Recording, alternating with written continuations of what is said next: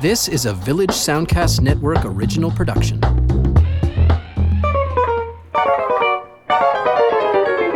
Hi, and welcome to Lends Me Your Ears, the movie podcast that looks at films currently in theaters and then connects it to some movies and films from days gone by that you may or may not have heard of and might want to seek out on your own. My name is Stephen Cook, and I am an arts reporter with the Chronicle Herald here in Halifax. Hi, I'm Karsten Knox. I'm a film writer. I have a blog called Flaw in the Iris. You can find it at halifaxbloggers.ca. And if you're wondering what the king and or queen is doing tonight, you might want to tune in to the rest of this episode because we're looking at modern films about royalty, The Favourite and Mary Queen of Scots, and also looking at some favorites from years gone by.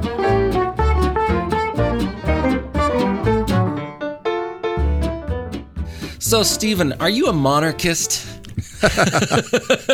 I wouldn't call myself one, but, I do enjoy a good film that gets into the politics, the struggles for power that are in the historical pantheon of stories about monarchy, about royalty. And it's a pretty broad subject. There are no end to stories about kings and queens and princes and princesses, from Cleopatra to The King and I, Roman Holiday, Anna Karenina, Marie Antoinette. Even I watched one not too long ago, A Royal Affair, about the Danish royal family, which yes, being half Danish, right. I was really interested in, and it's quite a lovely film.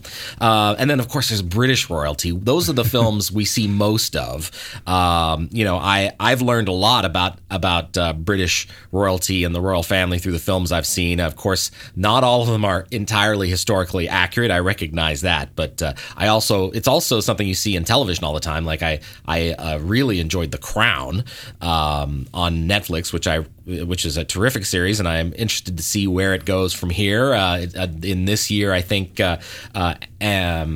Olivia Colman will be taking the role of Queen Elizabeth, set in the 1970s. Right. And of course, the Oscars have anointed these films when they've been films: The King's Speech, The Queen, and Shakespeare in Love, yeah, with Judi Dench, who of course had famously, I think, 9 minutes of screen time and won an Academy Award for Best Supporting Actress. It happens. And of course, there's Shakespeare, who has, looked at royalty in his work, all the Hamlets and the Henry V. And a catalog of kings. Yes, indeed. Now, today, we are looking at two films that are in cinemas, and actually, we're also going to discuss Outlaw King, which is on Netflix now, and then talk about some older films that tell the story of royalty, and how many of these are about the struggle. I mean, I mentioned the struggle for power, but also religious struggle between the Protestants and the Catholics. That seemed to be, giving a religious underpinning to these stories really kind of gives the characters motivation. If God is involved, then they are game and they are willing to kill. Yes, things get messy when God gets involved. Yeah, it's really something. Now, The Favourite, which is the first film we're going to talk about today, directed by Yorgos Lanthimos, the Greek filmmaker of Dogtooth, The Lobster, and The Killing of a Sacred Deer. Now, those other films, I like them. I really appreciate his sort of satiric tone and the humor, the dark humor in his films. But this is, no pun intended, my favorite of his films. And I think he's mixed up. He didn't use his usual writer in this film. He collaborated with other writers, and this story I think this one has real heart, and it has real tragedy too, and that's probably why I was so fond of it. It's set in the court of Queen Anne, who I didn't know very much about, but she lived between 1665 and 1714, for those who don't know. And she is alternatively a sickly, self-pitying, and petulant character, but still manages to be sympathetic because she has a tragic background, and that's also partly because Olivia Colman is so great. Now, she has a confidant. Her closest friend and confidant is Lady Sarah Churchill, the Duchess of Marlborough, played by Rachel Weisz, who runs all political and military affairs for her queen. And then we get this new character arriving, Abigail, played by Emma Stone, with a pretty much on point British accent. She's terrific. And she's Sarah's cousin, and she sort of once walked amongst the gentry, but she lost everything, and then she sees this opportunity to seize something back for herself, and she sort of inveigles her way into Anne's good graces, upsetting her cousin's plans. And and it becomes this sort of love triangle, but also power struggle between these three women. And I love that. I love the fact that there are basically three leads in this story, and all the men are these sort of bewigged fops. Yes, very ineffectual. This is a terrific film. I have a friend who is not a fan of Yorgos Lanthimos, and I said, listen, check this one out. This is going to change your mind, and it did. She really liked it. So yeah, I can't wait to hear what you thought of The Favorite. I really enjoyed this film, and it's definitely topped. It came out sort of late 2018, so some people are just kind of getting around to it now. But it definitely would be high on my list for best films of last year.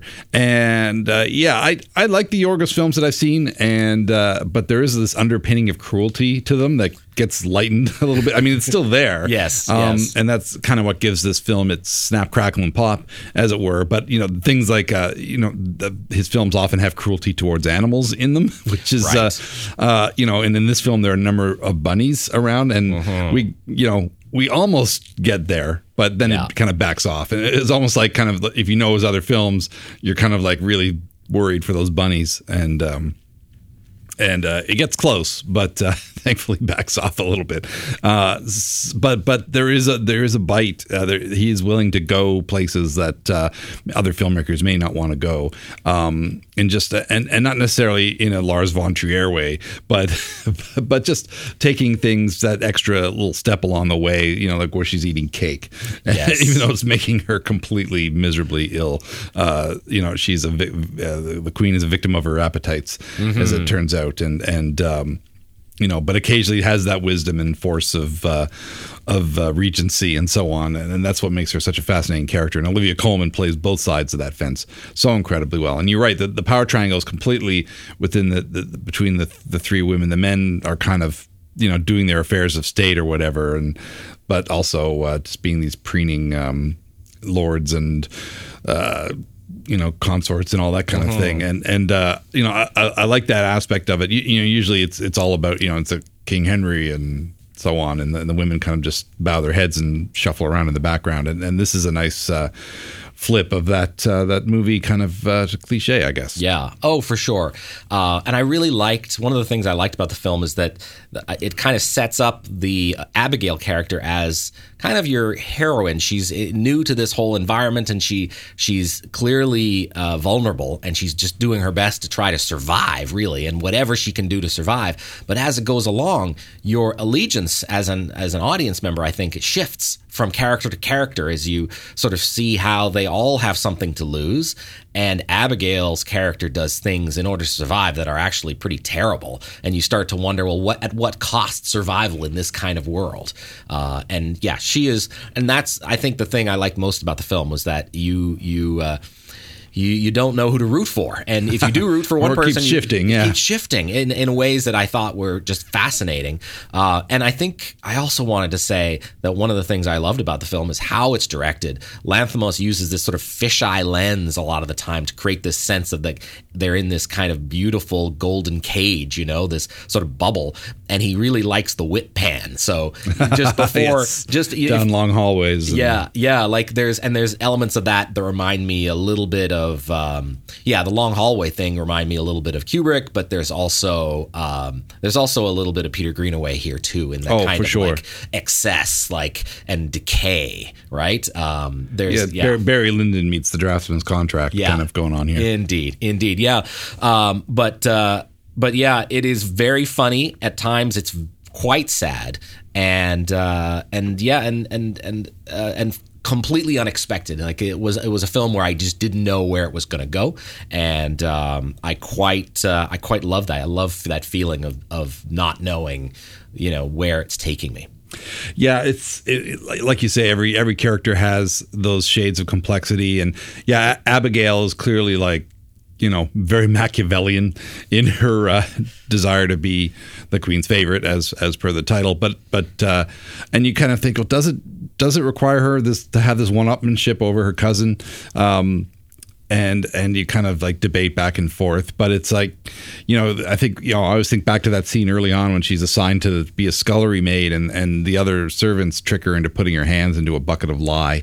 And, that seems to be the moment at which she realizes that it's like it's all or nothing kind of thing. And so it's like, that's when that becomes the eyes on the prize moment for her, and she'll stop at nothing to get, as high as she can, even if that means trouncing her cousin, who, shows her a fair bit of affection at the start, but quickly realizes what she's up to. And when the balance of power shifts, ultimately, you're right, it's heartbreaking at the end, because one was doing everything, and even though she was consolidating her power, it was still in defense of the queen, and whereas Abigail is just trying to get to that spot, but doesn't really have the political know how to do what her cousin did all those years before. So it's, it's comedy, tragedy, both masks are on this film. And the line is very blurred between the two of them. Yeah. Oh, absolutely. Absolutely. Now, another film that we have in our sights this morning today is Mary Queen of Scots, which is directed by Josie Rourke, who is I believe a first-time feature filmmaker but has a lot of experience in British theater. It's written by Beau Willimon, who's a name I know from his work with House of Cards. So here's someone who knows his way around political drama. But Mary Queen of Scots did not impress me, not nearly as much as The Favorite. And maybe I saw these two films within a 48-hour period. And it's possible that Mary Queen of Scots if I hadn't seen The Favorite before, I might not have been so critical of it. Now, this takes place in, I believe, 1569, and it's a story we've seen in various other shades elsewhere in Elizabeth, which hopefully we'll talk about a little bit later, starring Cate Blanchett. But, the story of Elizabeth I, again, Protestants versus Catholics. Mary Queen of Scots, she's been raised in France. She comes back to Scotland, and that's Mary Stuart, played by Saoirse Ronan, and immediately gets embroiled in the political games playing of all these men around her who, either mean to control, have their own power over the countryside, over the empire, or have their own motivations for manipulating Mary. And then down in England, Elizabeth I, played by Margot Robbie, is the English queen, and Mary Stuart actually has a bigger claim to the throne than Elizabeth does. So there's this complicating matters. Mary's Catholic, Elizabeth is Protestant, and there's various hangers-ons and these dudes manipulating things, trying to some helping, some hurting, and then in the midst of that is David Tennant playing John Knox, a kind of all one-note villain pulpit screamer. I was surprised at how disappointed I was in his performance. It's like Doctor Who as a preacher, kind of a Rasputin-y kind of preacher manipulating the minds of the populace, but it was most he's either like in his pulpit yelling epithets at the top of his lungs, or he's like scowling in the court in front of a fireplace. It seems like maybe his scenes were all filmed in over a couple of days. And he was inserted into the movie, and it's like, obviously it's an important part of history. And he's magnetic, but yeah, you're right. It is kind of this weird, almost cartoonish performance. Whenever they go back to him, he's yelling in front of people, basically, is what he's doing. She's a harlot on the throne. Yeah, exactly. Yeah. So it's a film that I felt like, especially in the first act, every utterance, every word feels expositional. It's hard to believe people actually ever spoke like this. And it's very on the nose, and I didn't enjoy that. As it goes along, I sort of felt more affection towards the film. But I also felt that Elizabeth, although the film was very much sold as this like power struggle between these two women, Elizabeth is very much a supporting character in this. And in fact, I think you could cut much of her scenes out and have it not affect, all the blood and the real drama takes place in Scotland. And it could have just been about Mary Stuart in the way that Kapoor's Elizabeth from 1998 is really just about Elizabeth. Like you could they could have cut out and then have Elizabeth I actually appear very late in the film, just in a brief cameo, and that might have been more potent. Instead, we keep going back down to England and having these moments that don't really feel as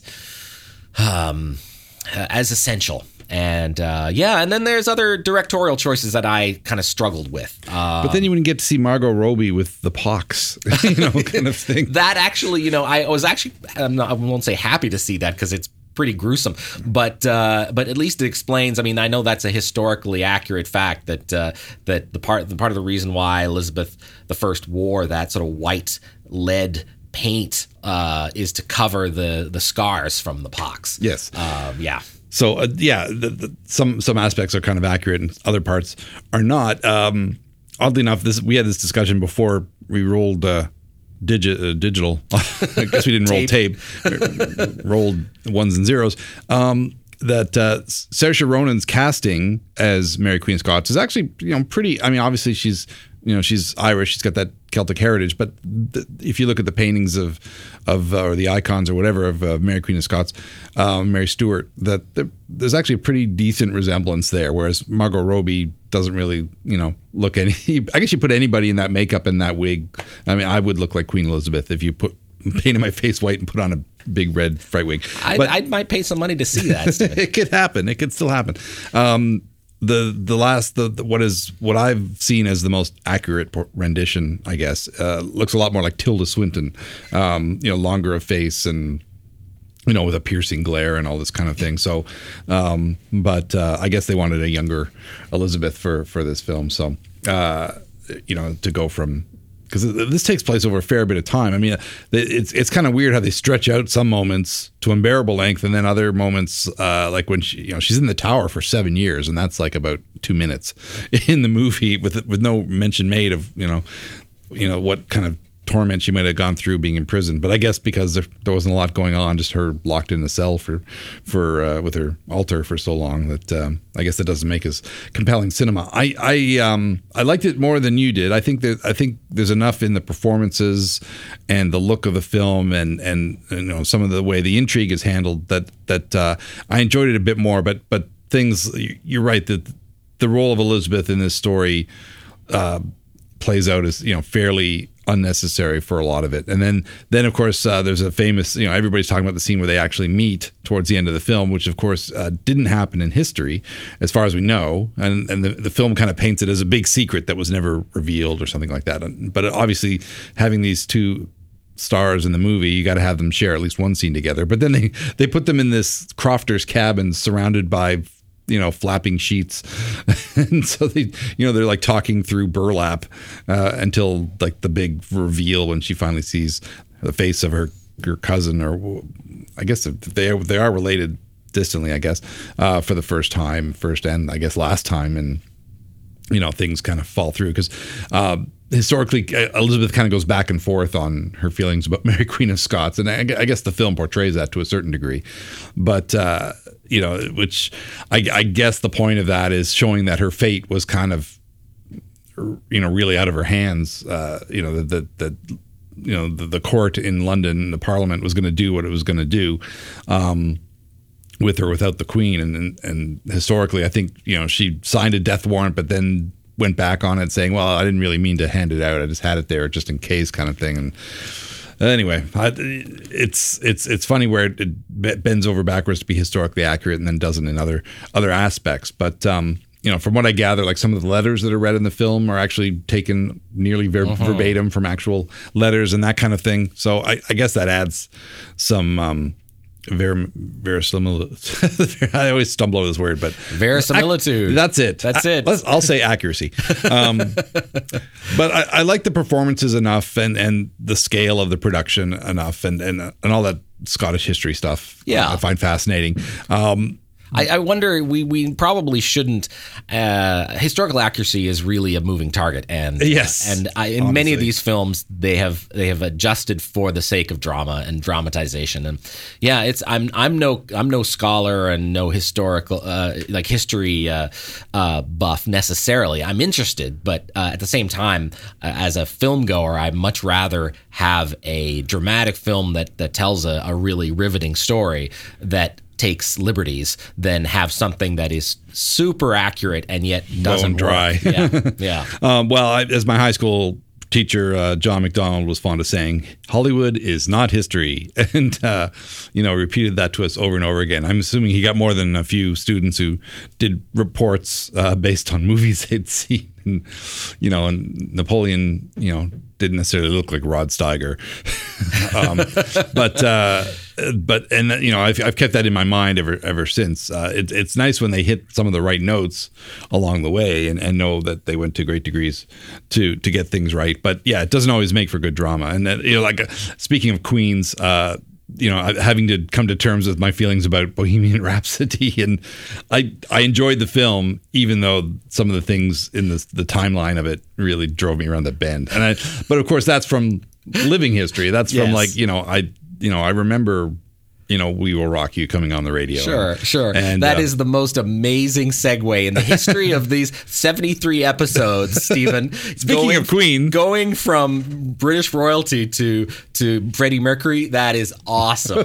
Full marks to you, sir. I really appreciate that. Well, we're talking about kings, queens, historical accuracy. I'm not going to go on about Bohemian Rhapsody. It's like... I thought the performances were great and it told the story well and the music scenes were great, but riveting. But yeah. Yeah, no, it has some issues around it. They made weird choices that I didn't think needed to be made, especially given that this is all stuff that happened within recent memory.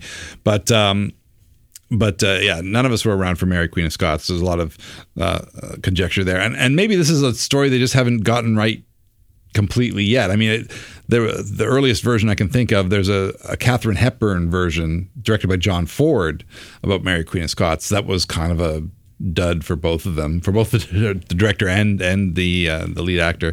That is not so well regarded. I think there was one in the 60s just called Mary Queen of Scots that I've not seen and I don't think is that well remembered. So I feel like maybe there's still another story to tell there. But Saoirse Ronan was so good here that I was like, I can overlook a lot of what's happening here. She is the Irish Streep. She's terrific. That's true. Yeah. That's true.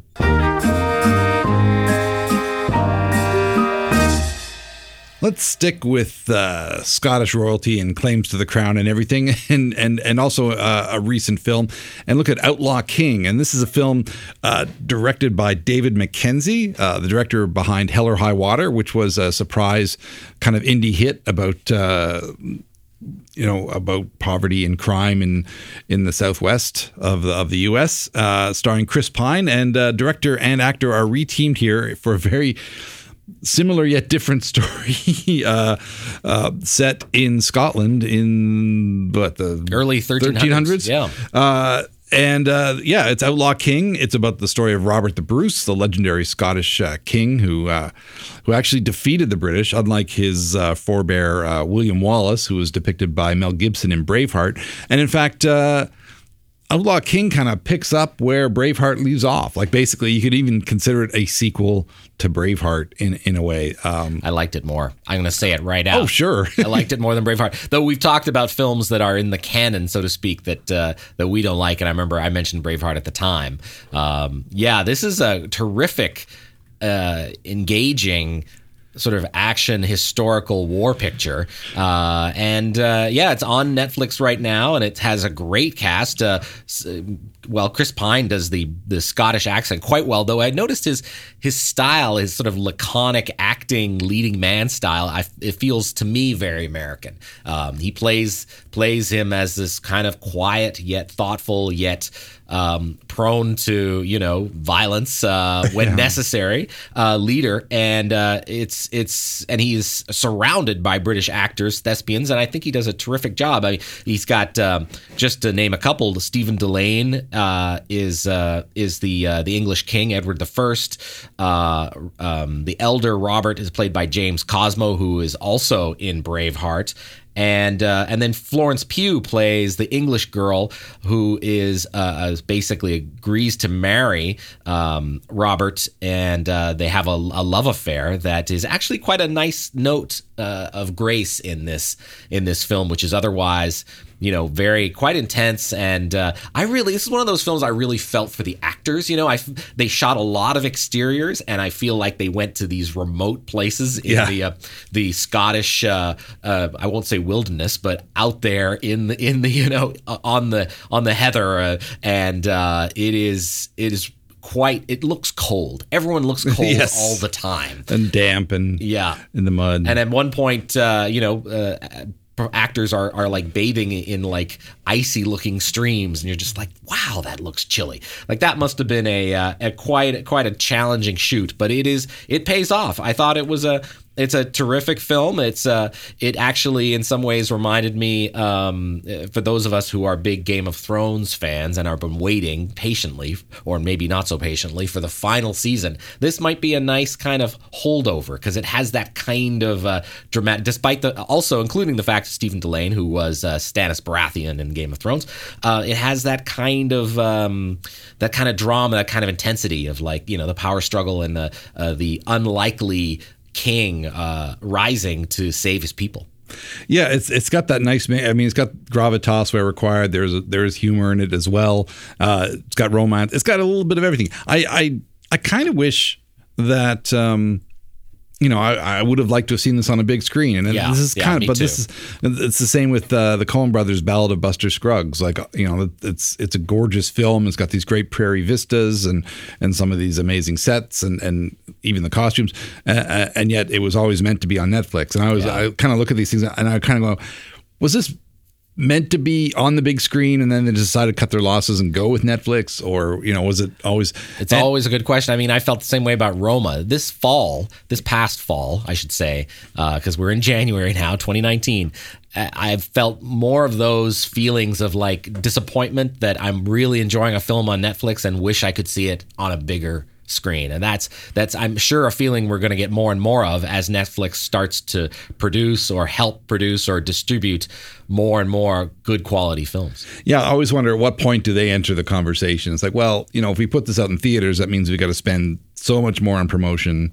Like look at Bird Box, which is basically kind of a ripoff of A Quiet Place, even though it's based on a book. It's not, it's not just made out of whole cloth. There's a novel that it's based on, but it seems very similar to A Quiet Place. It's just, it's sight instead of sound. Okay, I get it. But if they played it in theaters, then the budget to promote it is almost the same as the budget to make it. And whereas, with Netflix, we can do all this viral marketing and it's a lot cheaper and people will make memes and it'll market itself for us, and which is just kind of a mind-blowing way to think about it. But that because it's like Sandra Bullock, people go to a movie to see Sandra Bullock, and that seems like a no-brainer. But in this case, it's like, well, you know what, let's just put it on Netflix and and then get 60 million viewers over the Christmas holidays, or however many, 48 million or whatever it was. So obviously it allows the stuff to get made. How it gets seen down the road, well, that depends on the quality of the film. But I think Roma had kind of a better, some of these did have limited runs in theaters. I think Roma had a better kind of, well, if you lived in Toronto and Chicago, Montreal, Toronto, or New York and LA, you probably had a chance to see it. Yeah. It's actually at the TIFF Lightbox right now. Yeah. And yes, that's true. Though those of us out here in the provinces, we do not get those opportunities as often. But you never know if Roma, when the Oscar nominations come down and Roma does or even Buster Scruggs does well in those. And although going by the Golden Globes, probably not. But well, I happen to know, just a little plug here for my volunteer gig at Carbon Arc Cinema here in Halifax, that they are looking at getting Roma possibly to screen at Carbon Arc. Oh, that'd be nice. The next when Carbon Arc starts up again in February. So anyway, keep your fingers crossed and check at the Carbon Arc Facebook page or website if you're considering going to that, because I'd love to see Roma on the big screen. Very effective plug. But yes, we've got plenty of other things to talk about. Yeah, but Outlaw King does it has I kind of go into going because of course I've been watching a lot of sword and armor movies, getting ready for this, and it's just like, oh, there's another bunch of guys on horses down a country road in Scotland meeting up with an emissary from the court and blah, but this so it all starts to look a bit the same after a while. It's true. But I did enjoy Outlaw King. It's got a certain verve to it that I appreciated, just like Hell or High Water. When it kicks into action, it really kicks into action. The battle scenes are extremely violent. We get disembowelings, we get hangings, we get obviously William Wallace. We last saw him at the end of Braveheart getting his entrails pulled out. Well, guess what? They also drew and quartered him, and they hang part of his torso off of a cross in the middle of some town in Scotland. I can't remember which one it was, but and I guess they distributed parts of him to all parts of Scotland to warn people off of rebelling against the English crown. But of course, it just stirred things up. And spoiler alert: Robert the Bruce is actually successful, where William Wallace wasn't for any number of reasons. He seems more intelligent. He doesn't seem as tied to the concept of freedom, which was kind of not really a concept at the time. Lower taxes, though, that's something that people can relate to. Yeah. They can always relate to that. Yeah, less taxes and more bloody battles. And the battle scenes are very effective and clear, and they're clearly delineated. Like Mackenzie shoots them in such a way that you can actually follow the action. It's not a lot of Ridley Scott Shutter weirdness and quick cutting. There is quick cutting, obviously, but it's not a maelstrom of just incomprehensible images, and I appreciated that fact as well. A lot of humor, historical accuracy, who knows? But for example, like we were talking about this as well, the Robert the Bruce. They actually found his remains and did a forensic reconstruction of his face, and he kind of looked like the actor Kieran Hines. Look him up on Google, and maybe you can see what I'm getting at. But not movie star handsome Chris Pine with a graying beard, but that's okay. It's kind of, I guess, what we want from we want our kings to look like matinee idols, I guess, and that's what we get here. But he's very effective. He's got nice moments of doubt and so on, and I find Chris Pine to be a pretty expressive actor. When he's given the right role, and he's fine here. Now, speaking of actors who don't look like matinee idols, yes. You went back and watched a film from 1933, The Private Life of Henry VIII. And in our discussion today about films about royalty, this definitely qualifies. Is this the first time that Henry VIII appeared in a feature film? I'm pretty sure there must have been silent film portrayals of Henry VIII. I mean, he's a favorite. He of all the sort of ancient English kings, he's the one that always comes to mind the most, because the guy had great image control. In terms of the look. The rotund guy with the beard and the puffy sleeves and everything, and the kind of this lusty love of life and everything. Even though considering what happened to his wives, I'm guessing he was kind of a psychopath of sorts. I mean, you don't just blithely consign wives to the chopping block unless there's something horribly wrong with you. But I guess I could say it's the times and the religious complications of not being allowed to get divorced and all that kind of stuff. But Charles Laughton definitely was the first kind of memorable portrayal of Henry VIII that stuck in anybody's mind. There have been other actors who've played him for sure. Richard Burton in Anne of 1,000 Days, which is quite good, with Genevieve Bujold as Anne Boleyn. A bit dated, but still kind of lovely period piece from the late 60s, I think. that I saw years and years and years ago. But Laughton got the Oscar for it. He was the first Best Actor Oscar from a non-Hollywood production. Because, of course, the first Best Actor Oscar, I think, went to Emil Jannings, who was a German actor who got for a silent film. Actually, a couple of silent films, one of which is lost. I don't even know if he spoke English because he went back to Germany shortly afterwards. But Laughton made a big splash for The Private Life of Henry VIII. It was a British production directed by Alexander Korda, who had to really kind of stretch his resources to make this film. It actually looks fairly low budget when you watch it. And it's out there. It's in the public domain, so I'm sure there's like umpteen versions of it on YouTube and so on. You can probably find a good version, maybe at archive.org or someplace. And Laughton is quite enjoyable in the role. I mean, again, it's a film from, 80 years ago, but Laughton, he embodies the role. Obviously, he was a large guy. Physically, he fits the look of Henry VIII. It doesn't take much to make him look like him. He just has to grow a beard and put on, skilts, skirt and tights and puffy sleeves. But he's very magnetic. I think Laughton maybe was a bit of ahead of his time as an actor. I think maybe he was a method actor before method acting existed. In fact, if you go into the trivia about this film, supposedly he did kind of really get into the role of Henry VIII. Apparently, he did something historically. I guess Henry VIII, when he argued with his wives, he sometimes would bite them on the arm, and apparently Laughton did that to some of his co-stars. Is that on screen? No, I guess this was off screen. I guess, or like, if one of the women playing one of his wives screwed up a take or something, he would give them a bite. I don't know how hard he'd bite them, but apparently he really got into the role of Henry VIII. And I guess the joke is that for years afterwards, he'd go to restaurants and they'd bring him out like a full chicken, roasted chicken to eat. Because of course that's, the famous scenes are of him eating, right? Because he was corpulent, as they say, and is frequently shown just eating huge chunks of roast chicken, which is kind of the cliche about Henry VIII that continues on for decades afterward. It's kind of a comedy. It's fairly light, even though we see two of his wives at least going to the chopping block to have their heads removed in this film. It's kind of light in its tone. There's characters that obviously didn't appear in history, along with the wives who did. It's kind of light on the court intrigue. It's mostly about the relationship between him and the various women that kind of became his wife, and then we either divorced or sent away or beheaded or what have you. Elsa Lanchester, his real life wife, who was probably best known for playing the Bride of Frankenstein, is great as Anne of Cleves. Somehow she escapes capital punishment. I'm not sure how. I think maybe their marriage wasn't consummated. I think that's how he got out of that one.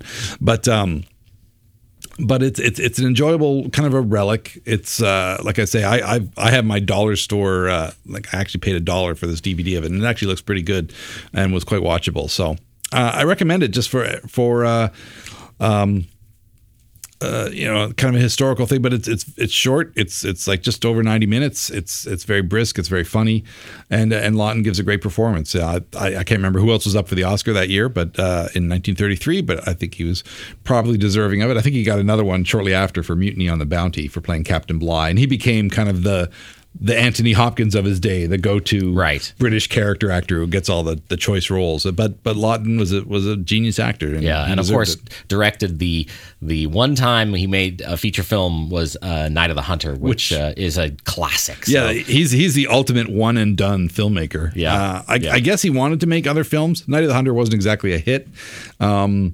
And it was pretty late in his life, and he was getting up there in years. And I don't think he maybe just didn't have another one in him. But that one film is definitely one of the greats. So speaking of royalty in film, we have a number of others we want to mention here. I wanted to give a shout out to The Lion in Winter from 1968. It's amongst Speaking of Anthony Hopkins, yeah, there's the segue I should have chosen. His first role on screen, I gather, and it is a film that I think of. It's kind of an alternative Christmas movie. I always think about films that you could watch that aren't really Christmas movies but have Christmas featured in them. This is one of them. This will make you happy that if your family drives you nuts at the in December, then this drama, watch this one. It'll definitely put things in perspective. It's Christmas 1183. Henry II played in all his barking, billowing glory by Peter O'Toole, who lets his wife, Eleanor of Aquitaine, out of her tower for Christmas. And she's played by Katharine Hepburn. He keeps her there he kept her at that point, I think, for 10 years, because otherwise she has a tendency to go to war against him. And all of their sons are equally ambitious. John, played by Nigel Terry, Geoffrey, played by John Castle, and Richard the Lionheart, played by Anthony Hopkins. They're all stuck together for the holidays, along with Prince Philip II of France, a very pretty young Timothy Dalton. And and everyone's scheming for strategic advantage, and it is really a well-written film. Of course, it's based on a play, and it has all that like verbal jousting that I quite enjoy. I feel it's a little bit long, but it's really well done, and there's a terrific John Barry score as well. Oh, the chemistry between Peter O'Toole and Katharine Hepburn is, I mean, are there two better actors? I don't know. I don't think so. And to see them, I think this is probably the only time they're ever in a film together. But you really get sparks flying in this film. And I haven't seen it in a number of years. But and I'm trying to think back of probably Laserdisc days. It might be one of those titles. But it's just rich emotionally, it's rich dramatically. The dialogue really crackles throughout. James Goldman, I think, was a pretty stellar playwright who also did the screenplay, which I guess that sort of thing helps when the writer knows the work so well. Because they wrote it initially, and that just all these great Shakespearean stage actors, some of whom would become bigger stars years later. It's a rich feast of a movie for sure, and it does have that feel of the time too. I think it gets the feeling of the period down pretty well. So it pretty much checks off all the boxes that you want for royal historical drama. Yeah, absolutely. And I didn't know very much about Henry II. But I mean, obviously, Richard the Lionheart has shown up in many films, including when we talked about Robin Hood. He is a character that shows up in those stories. That was our last couple of episodes ago. Now, also, it's funny that they're almost like these weird sequels, because then we see the same characters show up in other. I mean, it's like, because sometimes you think of imaginary sequels where characters kind of cross over and so on. But of course, with royal lineage, of course, these people played a big role in history. And then when they make films about it, there's going to be that interlocking. It'd be fun to kind of line up a chain of films in order of succession. So you could go from from Braveheart to Outlaw King. And then, of course, Edward, the Prince of Wales, at the end of Outlaw King, he becomes Edward II, because, of course, the king, Edward I, was Patrick McGowan in Braveheart, and then he's, what's-his-face from Game of Thrones in Outlaw King. Can't remember his name off the top of my head. Stephen Delane, yeah. Who's fantastic, and a lot more subtle than Patrick McGowan, I have to say. And then Edward II was the topic of a film made by Derek Jarman, because he was, ostensibly he was gay and was murdered by his lords, basically, partly for those reasons, because they felt he was an ineffectual king. Aha. And his death apparently was fairly gruesome, as depicted in that film. And that's that's a film we're seeking out. Jarman's work can be hard to find these days, but I remember seeing that years ago, and it was again a different take on royalty and power politics and sexual politics kind of clashing in a major way. And then of course now we've got The Lion in Winter, where so many of these major players kind of cross over. Yeah, it would be great. I'm all for that. Maybe someone on some trying to get my flowchart skills going.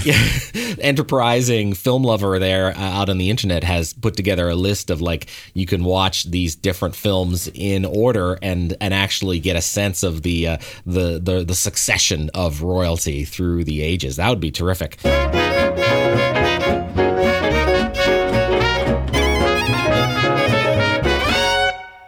Now, we didn't watch only films about historical, actual people who lived. We also watched a couple of things about mythical kings. You watched Camelot, the musical, about King Arthur. So you want to talk a little bit about that? I also watched Excalibur, which goes over the same story in a very different way. Well, yeah. I mean, Camelot, there was a King Arthur, supposedly, but of course, it's like Robin Hood. There are like historical antecedents, but of course, it's been completely blown into myth at this point. Was there Lancelot? Who the frig knows? But I watched Camelot, and obviously the story of King Arthur there's like one every decade. Didn't Guy Ritchie have a go? Sure did. Yeah. And then there was the one with Clive Owen.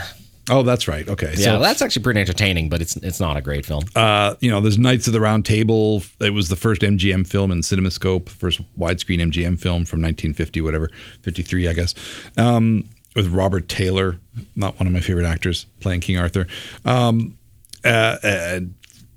The Sword in the Stone, the Disney film, which, of course, was the first one that I saw as a kid. I saw Sword in the Stone, and that was my introduction to Excalibur. So anytime I see, King Arthur with the sword, I wonder where are the singing birds and with the talking owl and all that kind of stuff. So Camelot, of course, was based on a very popular stage musical, and of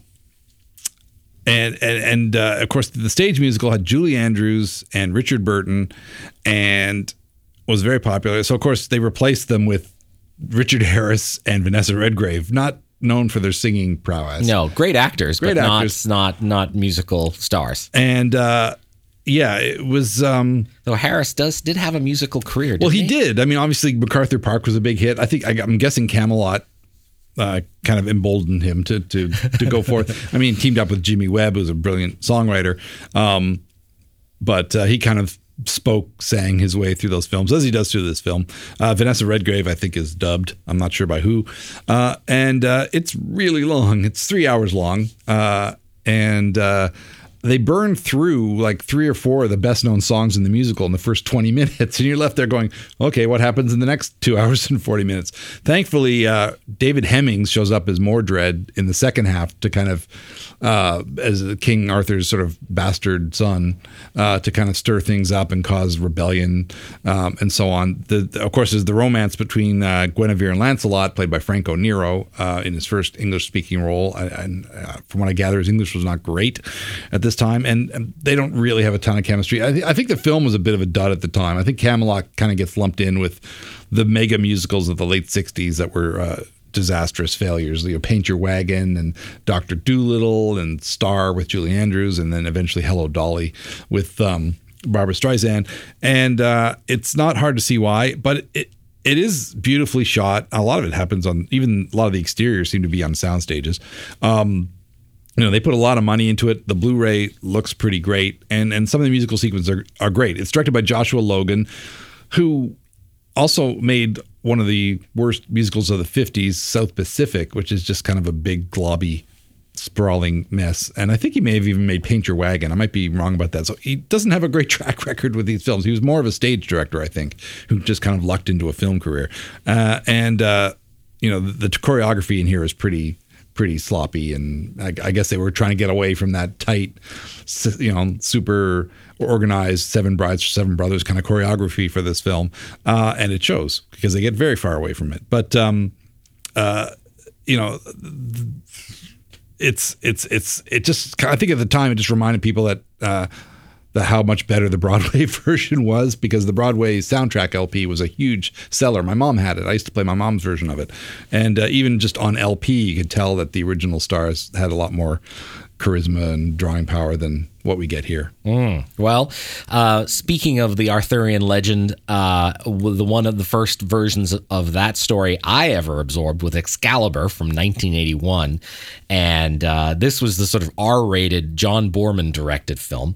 And I remember liking it as a teenager partly because of the violence. It was bloody and intense and over the top. And then partly because of the sex. It was just R-rated. They really went for it. And it stimulated my teenage imagination.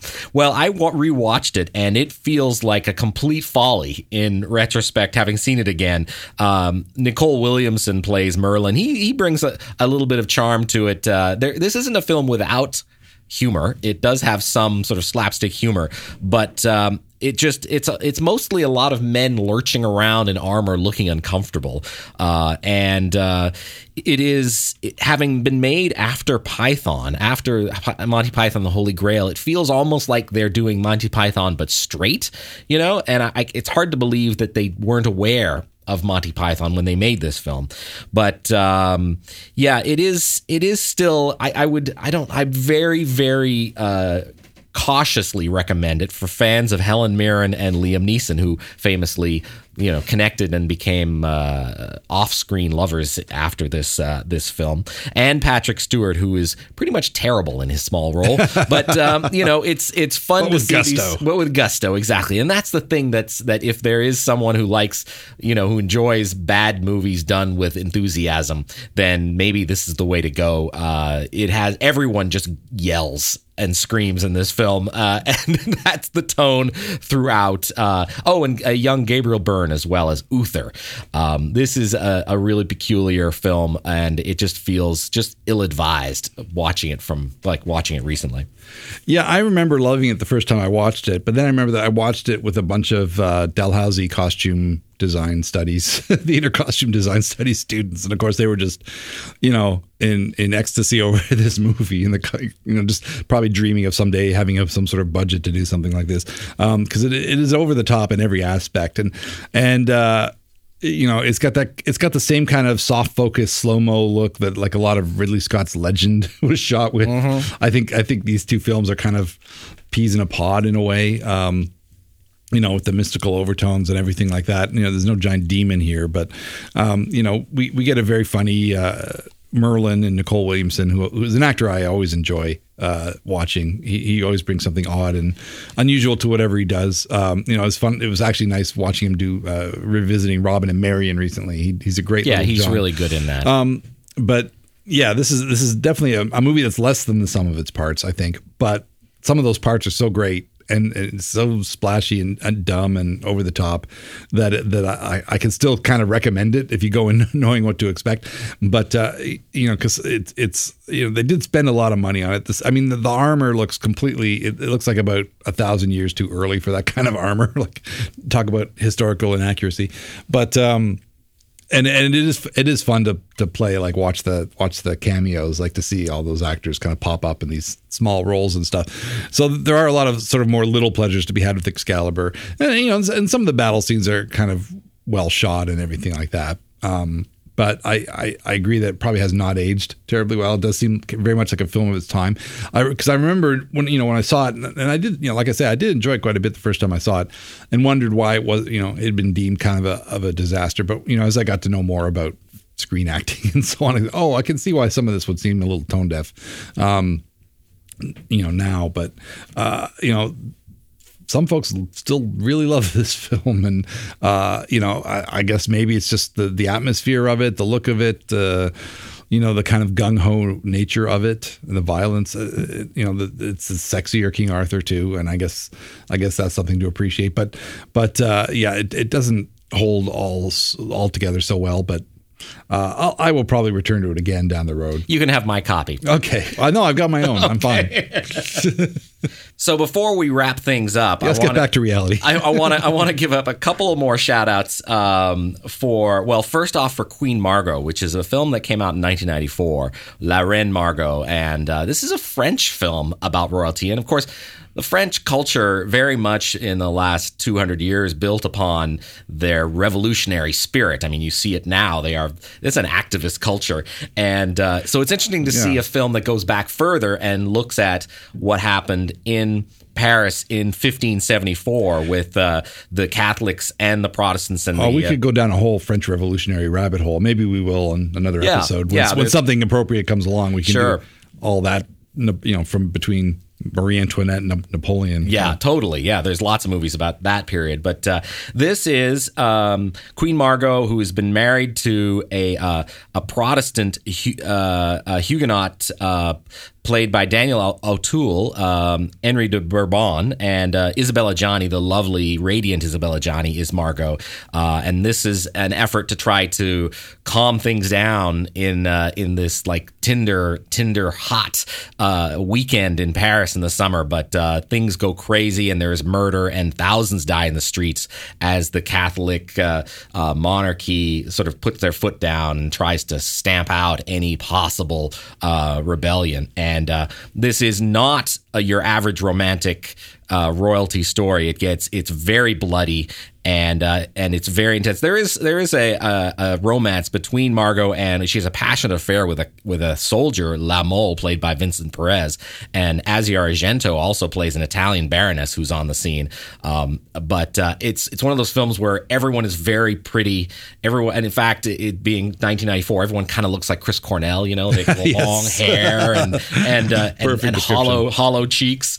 But I just as a film about French royalty, which we don't see very often, I really recommend it. It's potent, it's intense, it's violent, it's bloody, and it's the production values are terrific. It's a real. I absolutely anyone who's interested at all in films about royalty, this one is one not to miss. Yeah, oddly enough, you could make the same case for the same thing was happening in England, and somehow it gets played down because, of course, I guess they're the Protestants one, so they get to tell that story. but both under Henry VIII and Queen Elizabeth I, hundreds of Catholics were slaughtered and put to death for their faith and their alliance with the Pope and so on. So it's it was happening all over the place. It's a pretty terrible period in history, and because we're looking at these films that are seen from the viewpoint of the royalty.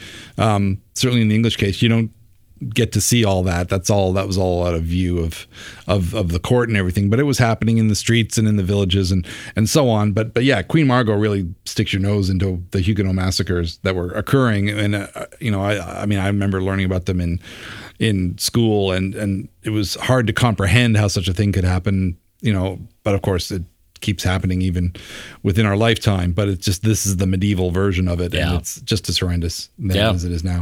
Now, Elizabeth from 1998 takes place actually just a little before the events in Queen Margot. Right. And it's a story of the rise of the Protestant Elizabeth, the queen in waiting when her half-sister Mary dies, and Elizabeth ascends, but the men around her, many of whom have Catholic advisors or Catholic bishops or lords, are not willing to support her and work against her. So it's about her sort of consolidating her power and then taking it and separating from the Vatican and doing what she does and basically controlling, understanding the cost of power. And in some ways, that is the story of a lot of these stories is like, what sort of human cost is there to being a leader, to being monarchy?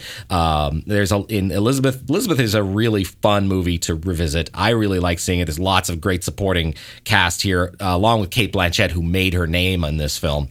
Christopher Eccleston, Joseph Fiennes, Richard Attenborough, Jeffrey Rush, Vince Cassell in a great supporting role. Even Daniel Craig and Sir John Gielgud as the Pope. And amongst the female cast, Emily Mortimer, Kelly MacDonald, Fanny Ardant. This was really fun to revisit. It was as good as I remembered it. I will say though that the sequel that came out in 2007, Elizabeth: The Golden Age, is a little bit of a disappointment. Even though they got the same cast and the same creative team together, it doesn't quite work as well. But for fans of Mary Queen of Scots, for those of you who did like it, it's worth seeing just to see that story told again with Samantha Morton playing Mary Stuart. Yeah, The Golden Age is still worth seeing. It felt a little more prosaic, I guess, or matter of fact compared to the first Elizabeth film. It's just like, well, here's the rest of the story. I guess we got to show her defeating the Spanish Armada. That's right, and all that. Which it's from what little reading I've done on Elizabeth I, there was, the country teetered on the brink a few times over the course of her reign, and some of it, some of her success can be chalked up to skill, and some of it can be chalked up to luck. because the country was near bankrupt many times. In fact, it tried to stay out of wars just because it couldn't afford them. But the Spanish Armada was a threat too big to ignore. And, at least it played out in England's favor ultimately. But Blanchett is great throughout. If you watch one, you kind of feel the need to watch the other and see how that story plays out with many of the same people in place. And she's fantastic in it.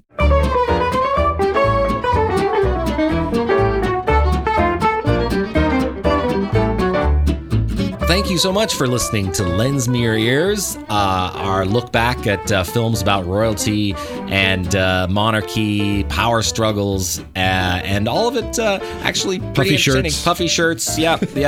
We're all happy to check these out for you and talk about them here. Thank you again for listening. If you want to reach us, we can be found on Facebook. We got a Facebook page. We're also on Twitter.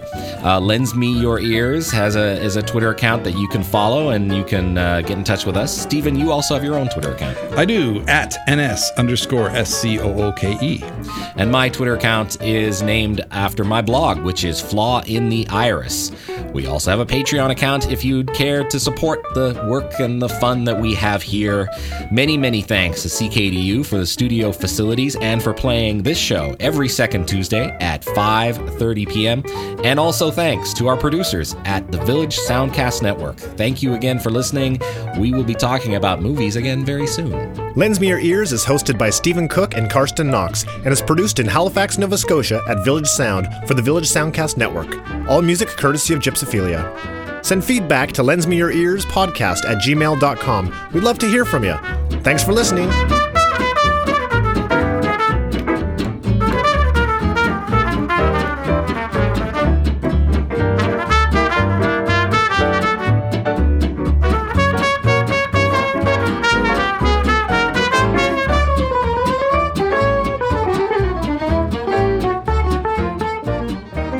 This was a Village Soundcast Network original production.